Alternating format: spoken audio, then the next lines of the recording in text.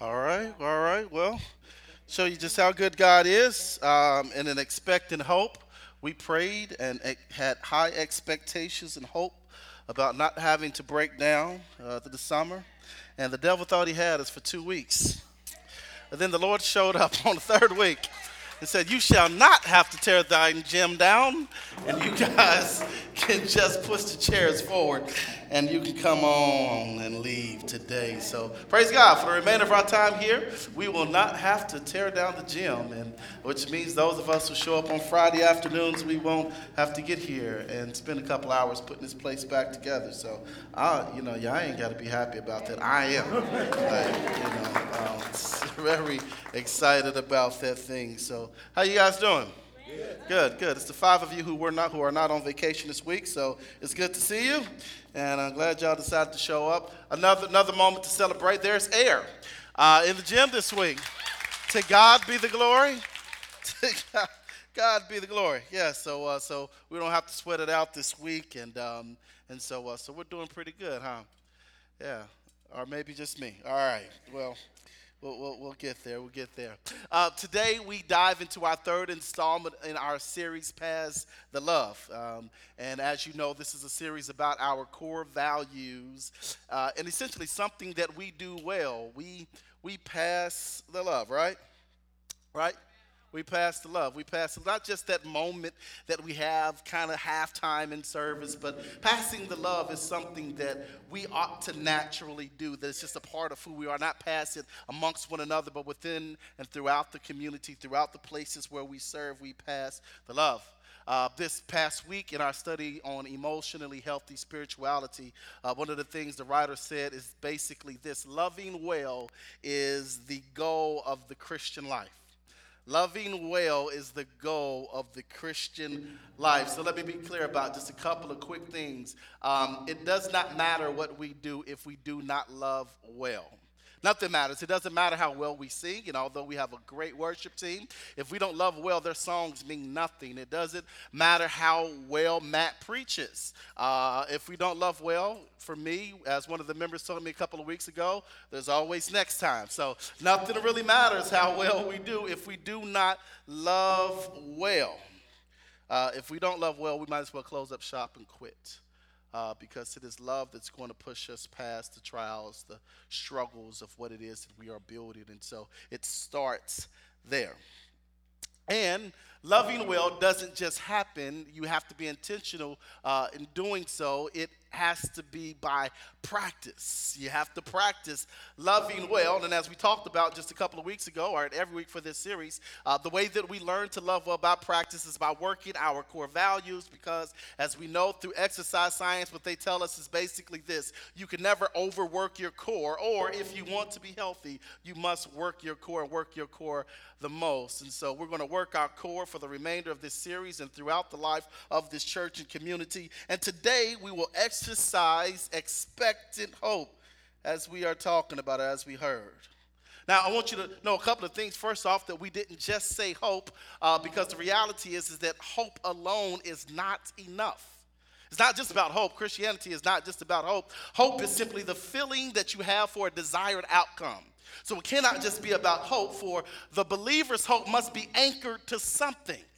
Every believer, their hope must be anchored to something. That's why the writer of Hebrews tells us basically this, that in his definition of hope, faith is the substance of things hoped for. In order for you to have faith, you must anchor your hope towards something. That's expectation. And we also want to be clear that there is an expectation of what it is that we are doing. And our expectation is simply this: we believe that God will work, He will move, and He will expand His kingdom. That is our expectation. But also, I want to be clear another thing. We want to be very clear in saying that we do not want our hope or our expectation to be, check this out, in one church.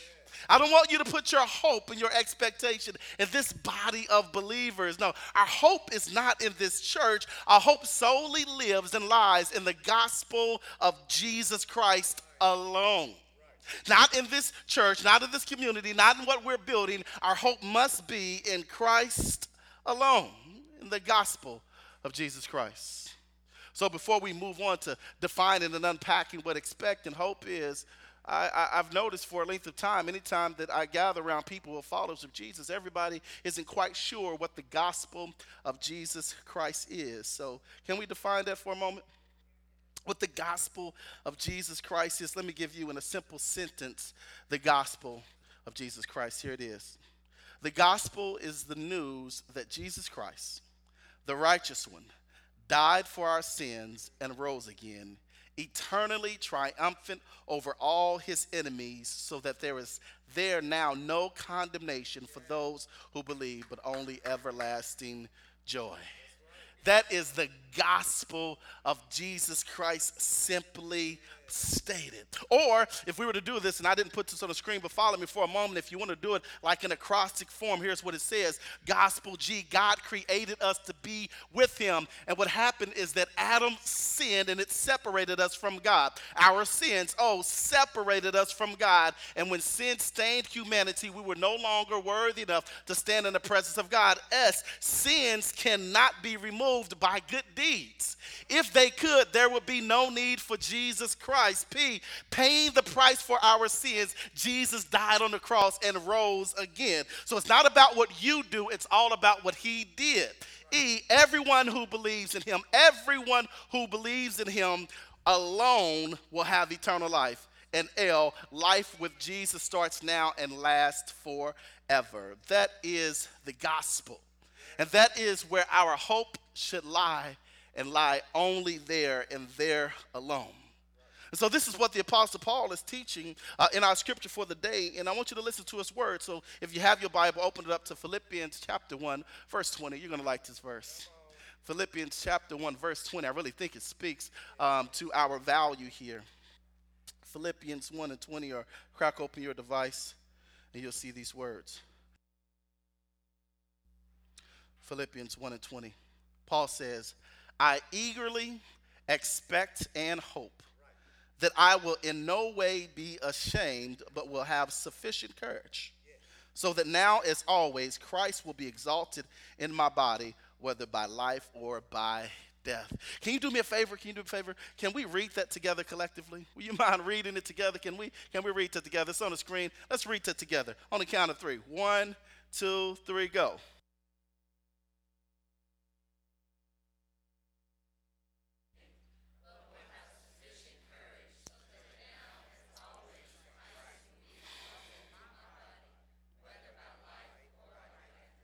Amen. Amen.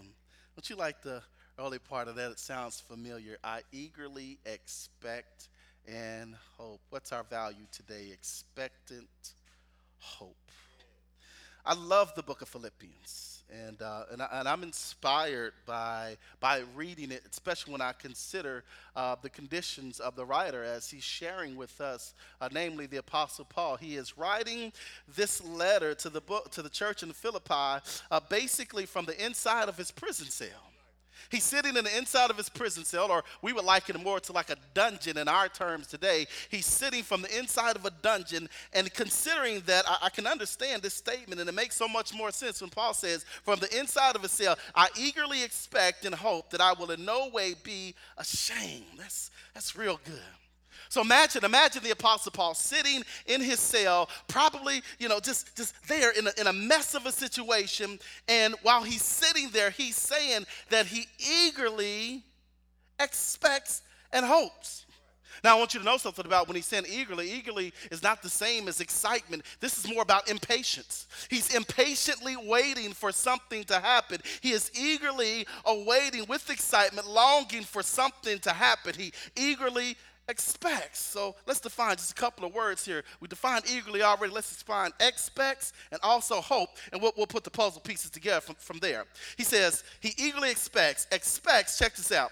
In the Greek, which this letter was written, in the Greek literally means this, with an outstretched head. All right?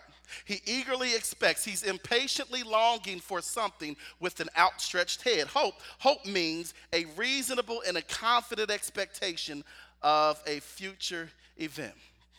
So he's impatiently longing with his head outstretched waiting for something or an event to take place. It's kind of like if you've ever known that something was happening, someone was coming, and you're kind of stretching your head out, looking around the corner or looking down the block, hoping that you will eventually see them. This is the picture that Paul has given us. Y'all get that? All right, well, let me give you a story then, basically, maybe make it a little bit clear for you. I read about a young boy whose dad served in the first Gulf War. And the war lasted a short period of time, and soon after the war ended, he and his mom received a letter from his dad saying, hey, the war is ended, I'll soon be home. And the little boy was excited because he wanted his dad home. He's waiting for his father to appear, and every day, no matter what he's doing, he's always looking for his dad to come. Time passes, 1 month, 2 months, 3 months even, and his dad still has not shown up. And no matter what he's doing, when he's at school, he's distracted. He can't focus on his schoolwork. When he's playing with his friends, in the middle of a game, he'll stop and he'll peek down the street just to see if he sees his dad coming down the block. He never sees him. One day while in school, he's talking to one of his friends, and all of a sudden, his friend's dad walks through the door, who also served in the Gulf War. Well, his friend hops up excited about his dad being there. He runs to his dad and he loves on his dad. The next day they show up at school again. The little boy's dad hadn't showed up. And the other little boy whose dad did says, well, you know, my dad told me yesterday that everybody who went off to war won't return home. Some people won't make it. Some people didn't make it. To which the little boy replied this, I know that everybody doesn't return home from war. I'm very much aware of that. But my dad is. They get out of school and they're walking home, and as they're walking home, as they come up over the hill, he looks down the block, and in front of his house, he sees a tall man in army fatigues standing in front of his home. He simply glances over to his friend and says, see, I told you. He spent his entire day, every night, longing and waiting with a relentless expectation that it doesn't matter if it's been 1 month, if it's been 2 months, 3 months, or longer. It doesn't matter if your dad showed and mine didn't. It doesn't matter if I go to sleep every night and things don't change. What I am confident is this, is that my dad will show up for me at some point in time. This is what Paul is talking about in this letter here. As he's saying, I eagerly hope and expect that it doesn't matter what I'm facing. I've been waiting 1 month, 2 months, 3 months, 4, 5 years. I'm waiting with an outstretched hand because I know that God will show up and that God will do exactly what he promised that he did. I love this too because when Paul is saying this, what it's also talking about is the head is outstretched, and it's outstretched even with all the distractions going on around it. And so he's looking, just like the little boy, everything else is taking place around him. He's engaged in all other types of situations. However, his focus is unchanged. That's the expectant hope that Paul is describing. That's the expectant hope that I pray becomes the DNA of this church, that we are always clear that what we expect and hope that Christ will show up, that Christ will do exactly what he said he will do. But I also want to share with you this, that Paul is speaking here, and he is not saying that I eagerly expect and hope that Christ will free me from my chains. This isn't his prayer. His prayer isn't for deliverance from the chains that he's currently in. No, his prayer is, even though I am in chains, I'm eagerly expecting and hoping that the gospel will do exactly what the gospel is supposed to do. That the gospel will move, the gospel will change lives, and people will be healed, people will be saved, that the gospel will do exactly what it's supposed to do. Which speaks to the reality for us that when this expectation is within us, our attention should be turned away from all other objects, understanding that no matter what my current situation is, the gospel supersedes my situation. The gospel transcends my trials. It doesn't matter what's going on around me. The gospel works anyway. And I feel like it's probably needy to share that. Because so many of us, we think that the gospel working or not working is largely dependent upon our lives.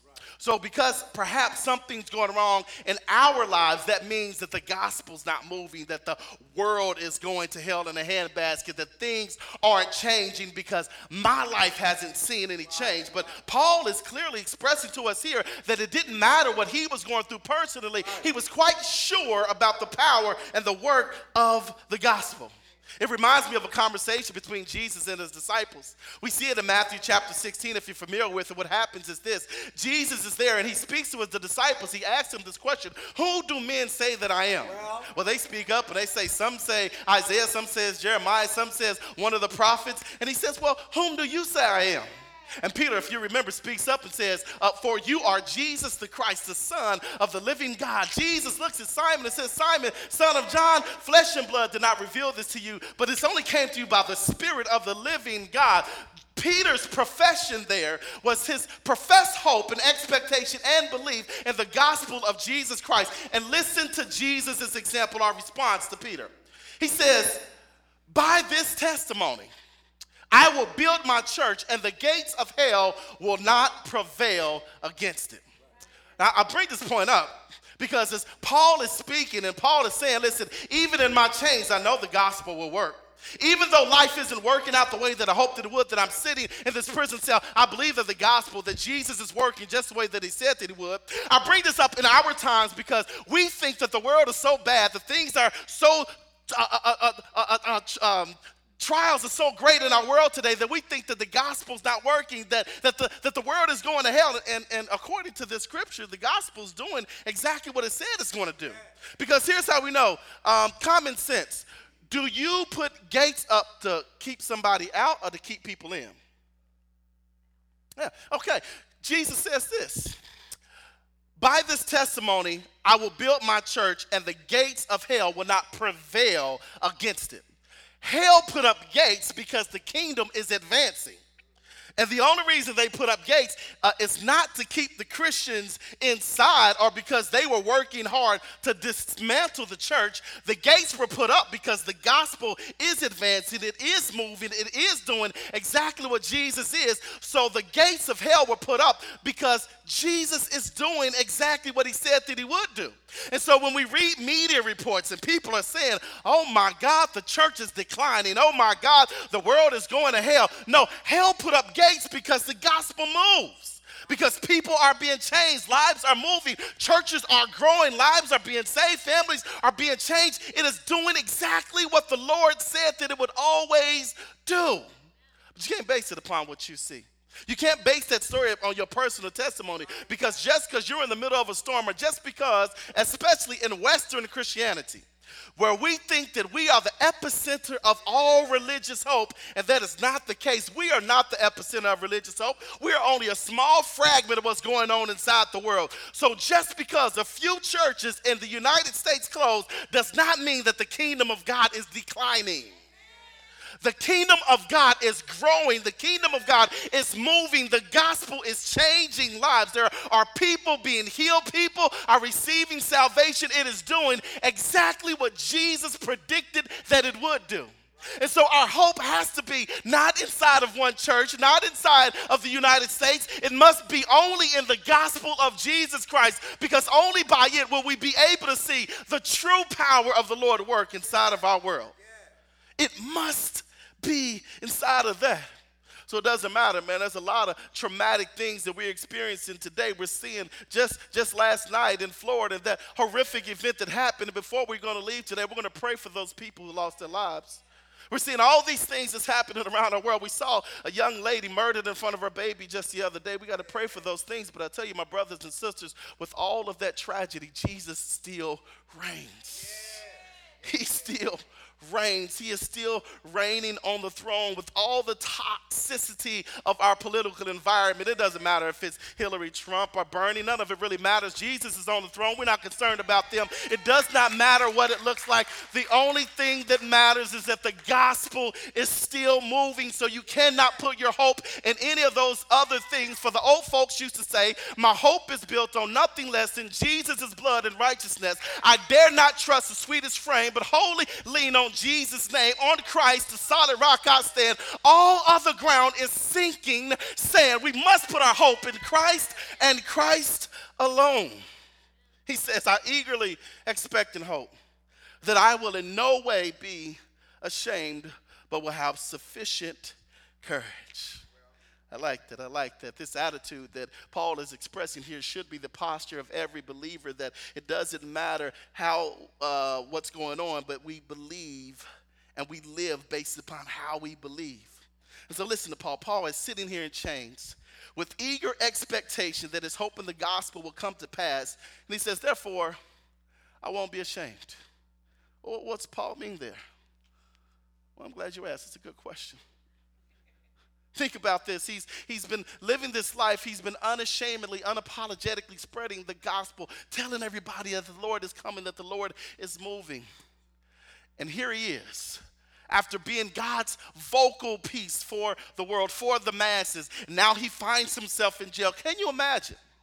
All of the opposers who saw him out there preaching and sharing the gospel, and how they're now looking at him as he is sitting in chains. And he's saying, listen, even though you oppose me and I find myself in chains, I still can't be ashamed. I still refuse to be ashamed. I can't be ashamed by this, because I still believe, even in chains, I still believe I cannot be ashamed of what I proclaim. This doesn't change who I am. This doesn't change what I believe. And I know it's like that for us today, right? Because there are some of you who you've made some changes, adjustment after adjustment. You've made change after change. And it's hard sometimes to look people in the face because you see the judgment in their eyes. Some of you thought, man, listen, 2016's got to be better than 2015.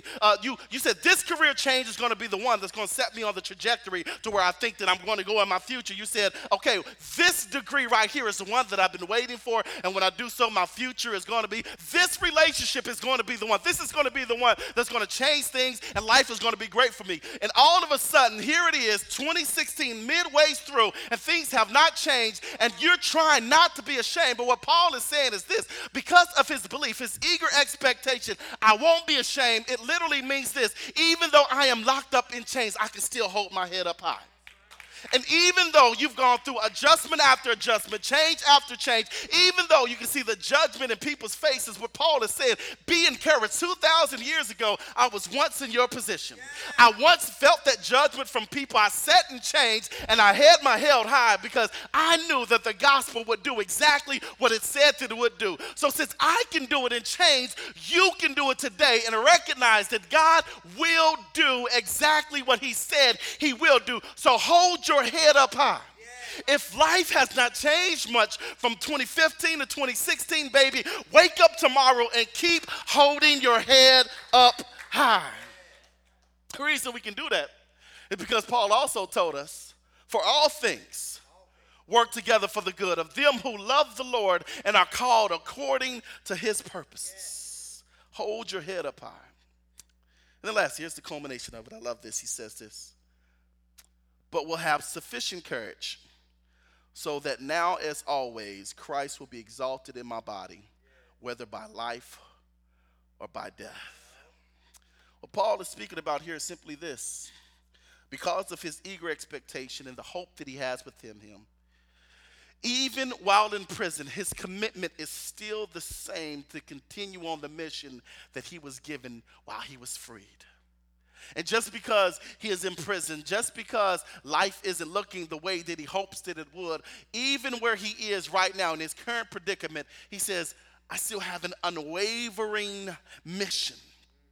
It doesn't change because of my current condition. I'm still here. And so he says this, I can do this because my confidence in Christ hasn't changed. That's why he says that Christ be glorified. He makes Christ glorified, magnified in his presence. He makes him bigger than the things that he sees, which in essence is the key to expecting hope. The key to expecting hope, the key to the gospel that Paul is speaking about is simply this. The gospel is simply recognizing that Jesus Christ is bigger than our sins. He's so much bigger than our sins that he hung on Calvary's cross, and when he died, our sins were wiped anew.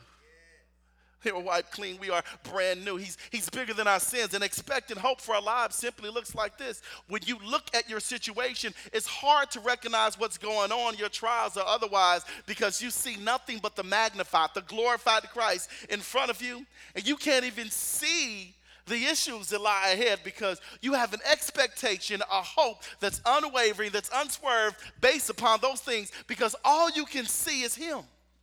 And whenever you just look at him, he heals all things. I tell this to couples all the time. That the key to your relationship, lastly, to having a healthy and an enduring relationship is not by looking at one another and learning how to love each other greater. If you simply look up to him, he then can be the source to help to heal the relationship between the both of you. If you're worried about how to handle things at work, the key to working out things at work, at your job, in your career, wherever it may be, the key is not trying to rectify situations between you and your coworkers. The key is simply by looking up to him. If you look up to him, I promise you, he'll give you the strength, the energy, and he'll go before you to help you to rectify the other things. The source, the key to everything is always magnifying God bigger than all of your situations, and he will do exactly what he said that he would do. Here's what it looks like practically.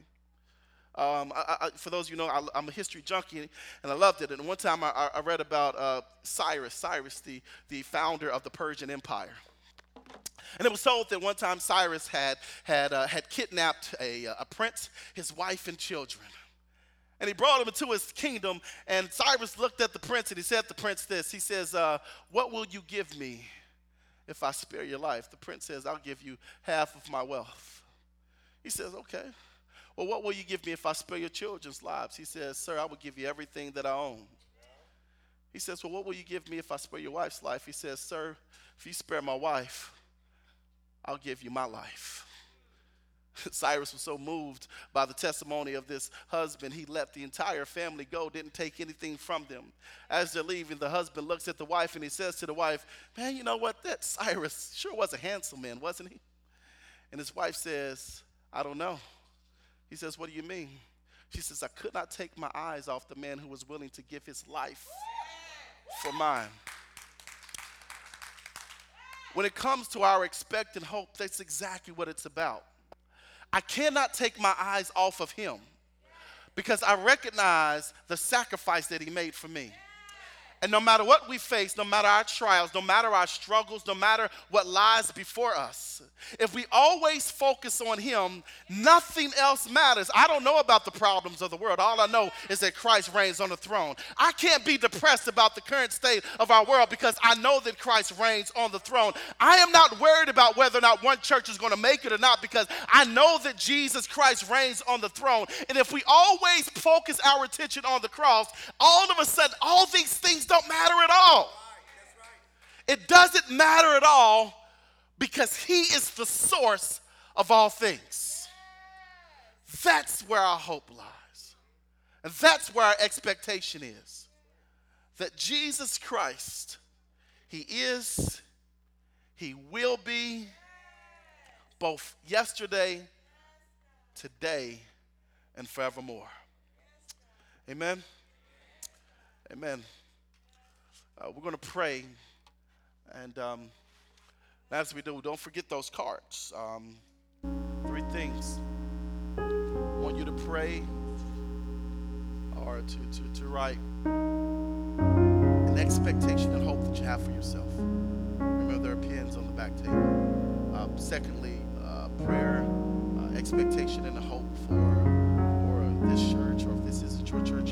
And thirdly, expectation and hope for someone that you love. And as we prepare to meet at the table to receive communion, please drop that in there, and we will be praying for you with an expectation and hope that the Lord will show up and he will deliver. And so we're going to meet at the table. And remember, we do this every week because we believe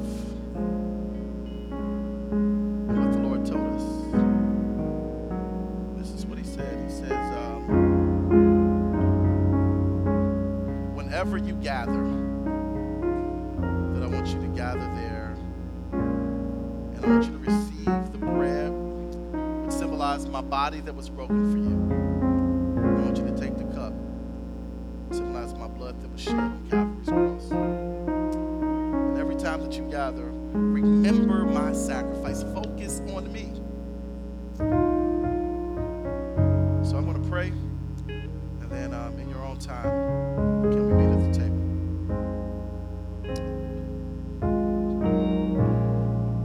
Lord, we eagerly expect and hope